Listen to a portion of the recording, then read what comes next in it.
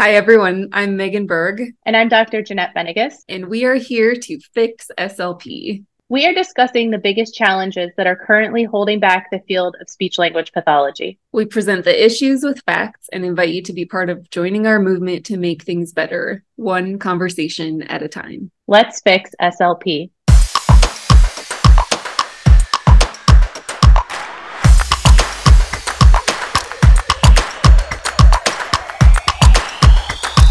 Hey, everybody. Thanks for joining us again. Megan and I are sitting in a coffee shop in Ohio. Woohoo! Unplanned, but a really happy opportunity to get to see each other and talk and figure out what direction we're going next and record this quick little podcast. The podcast that we're recording now is, this was planned, but the coffee shop's closing soon. So this will be a quick episode. So we're together. Yay. I want to start by thanking everyone who sent in screenshots and thoughts and questions about the live Q&A that Asha had. During that time, Megan was unavailable and I was driving home from work, which is an hour drive on mostly back roads with spotty reception. So by the time you listen to this, they will have released the replay.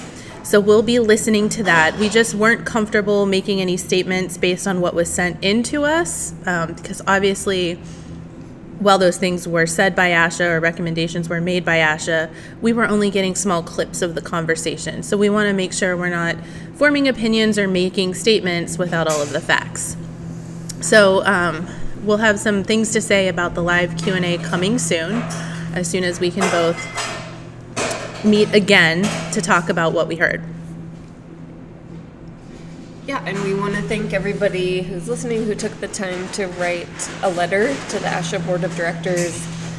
We kept kind of a informal tally of people letting us know that they had sent theirs in, and we got to about 145-ish letters. So we think that's really wonderful, and we also want to point out that the deadline for submitting those letters was something that we just made up because the Board of Directors meeting is coming up. And so we wanted to get those letters in before they met so they could have a chance to read them before they meet in person. But you can write a letter to the ASHA Board of Directors anytime you want. You could write one every day if you wanted to.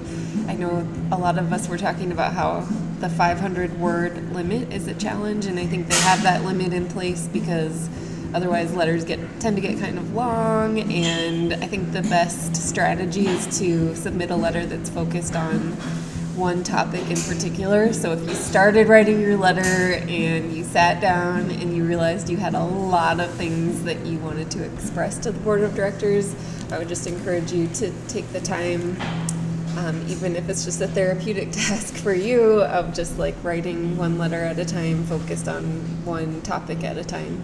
And then if you feel like it, you can send those in. But I think the power behind so many people writing about the same topic at once means that there's hopefully going to be a really great conversation at the board's in-person meeting that starts tomorrow on October 18th.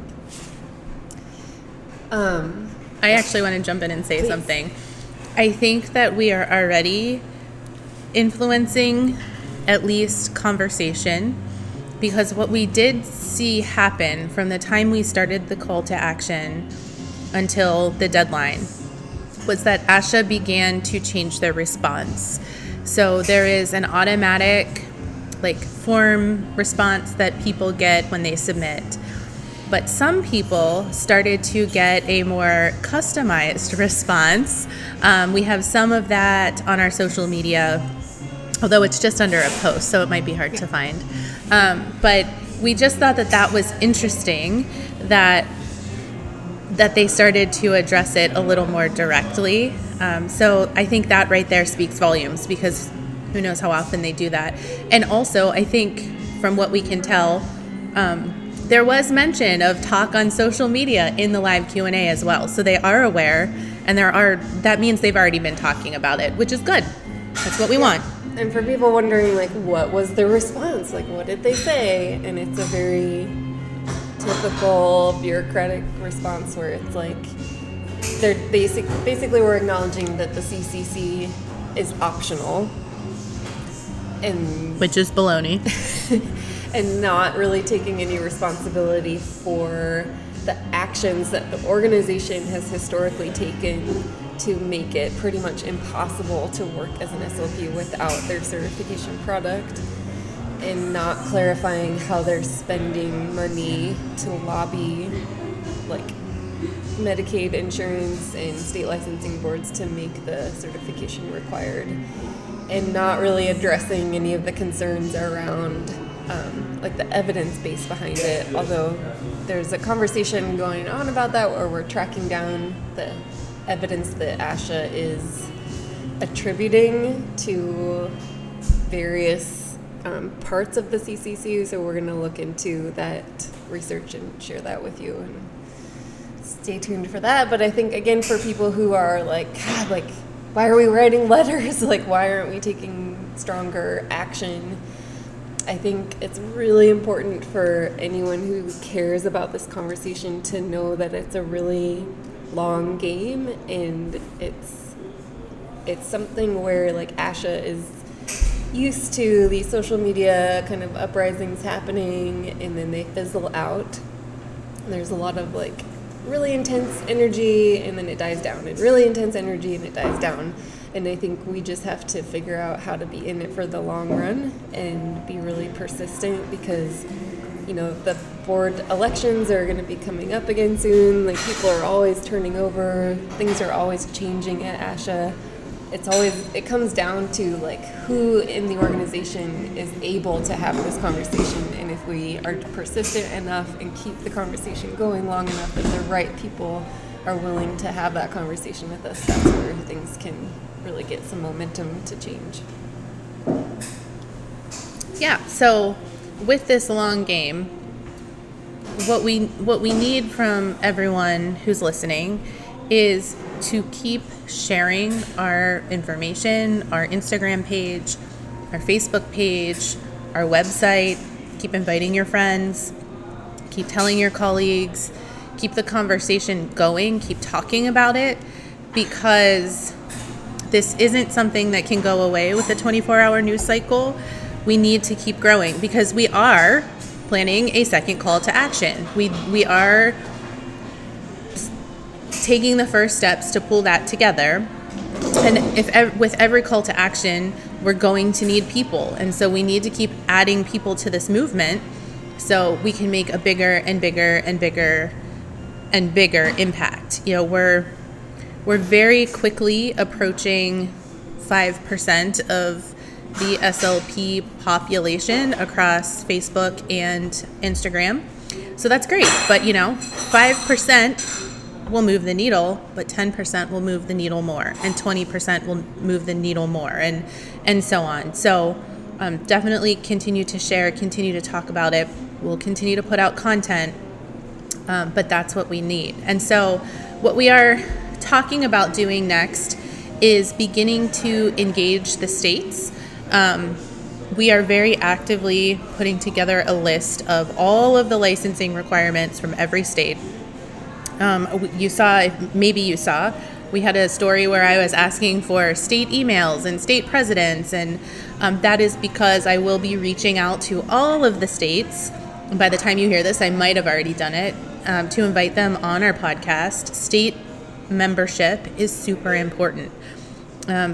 It sounds like from the Q&A, ASHA kind of deferred any action to the states and was telling people, well, you need to go to your state board about that. And I think states are struggling now. I know I volunteer with my state organization in Pennsylvania, and states are struggling. People are strapped for money. You know, not everyone can join every membership association. So the membership organization that gets left is typically the one at the state level, because everyone perceives that you need to have the CCC. And the more people that leave the state association, the less money they have to make changes like caseload, workload caps requiring the Cs. I was talking with someone last night who reached out to me on social media who has a little more knowledge about this. And she said in their state, their lobbyist costs $90,000. So where does that money come from?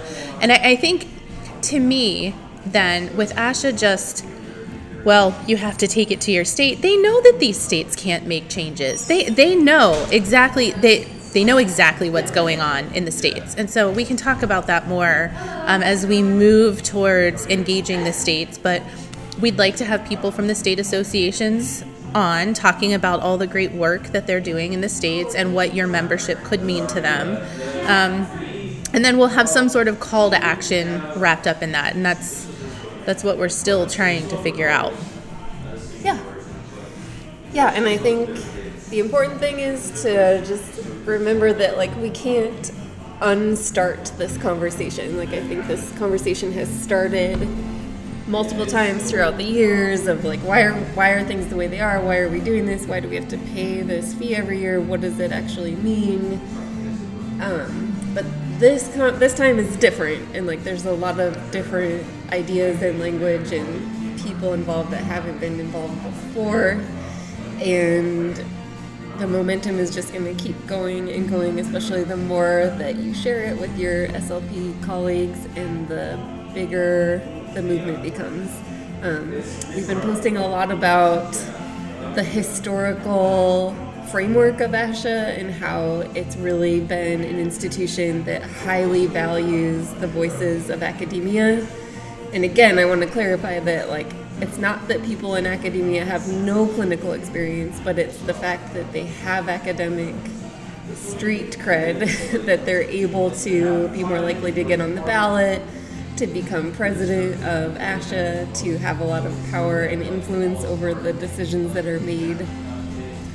And so the voices that are missing are really the voices of the clinicians that are every day clocking into work, dealing with the very real issues that are going on, and those issues are not being taken seriously, they're not being heard by ASHA, and so we need to keep those voices really loud and really strong and keep the conversation going, because we've picked up momentum that we haven't seen before, and I think we're on our way to a reckoning of, like, really, what do we want a national association to look like? Is the current system working for anybody, really? And how can we make it better for ourselves and for next generations? So we can't unstart the conversation. And I think what Megan's saying too about people in positions of power having these board positions, yet another reason to support your state. Because while there are people in academia holding positions at the state level, there are also people working clinically full-time holding state positions.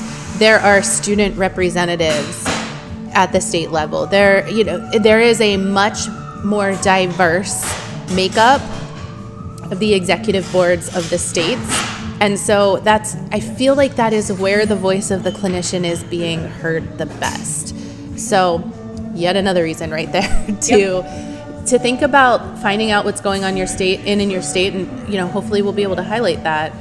I had another thought, but it exited. I think we need a system where the state associations are, because there are a more diverse set of voices as far as practice settings in those state associations, they need to be fully supported by the National Association and not be kind of facing some of the barriers that practicing clinicians face when they try to get involved with ASHA. Yeah, I mean,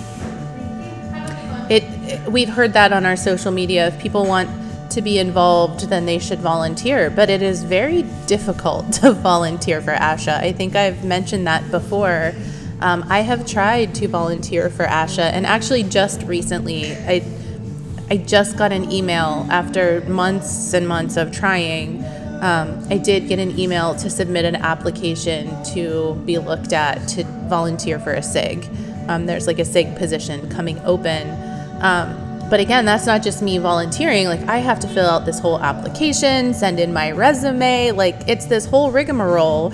And then I don't know if I don't know if there's an election or if someone's chosen. I stopped reading because now that I'm part of this movement, I probably shouldn't be volunteering for ASHA and then sitting on this podcast yelling about ASHA. So I did decide I had to make that hard call. Well, and that's the other thing too, is like we hear that approach a lot of like, we just need more practicing clinicians to volunteer. And I'm like, when you have a systemic issue in the organization that's not taking practicing clinicians seriously, it doesn't matter how many volunteers there are.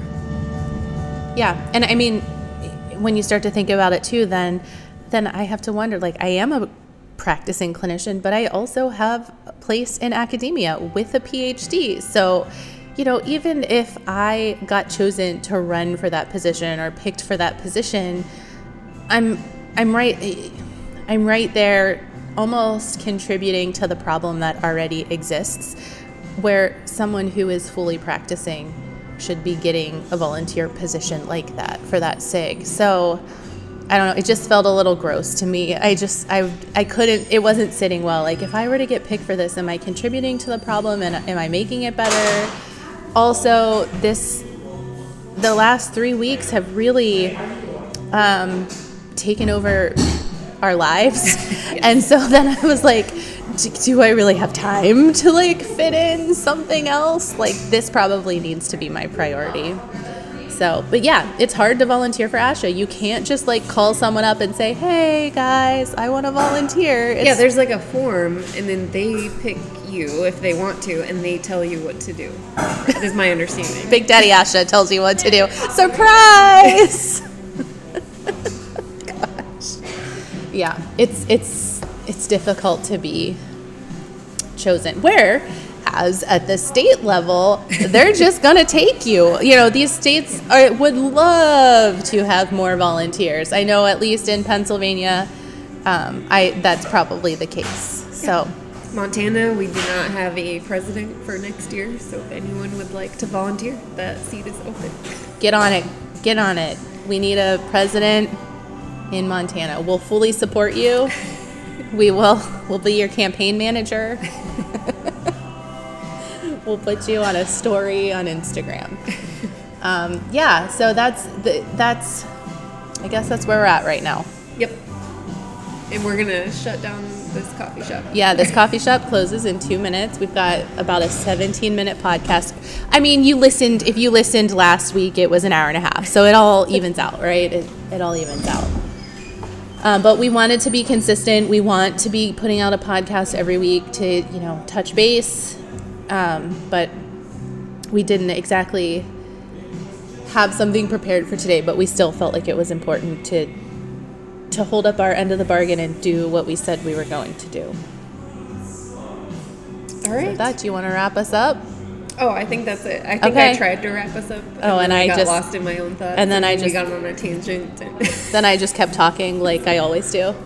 So I guess I'm just gonna say thanks for fixing it. Thanks, everybody. Bye. Bye.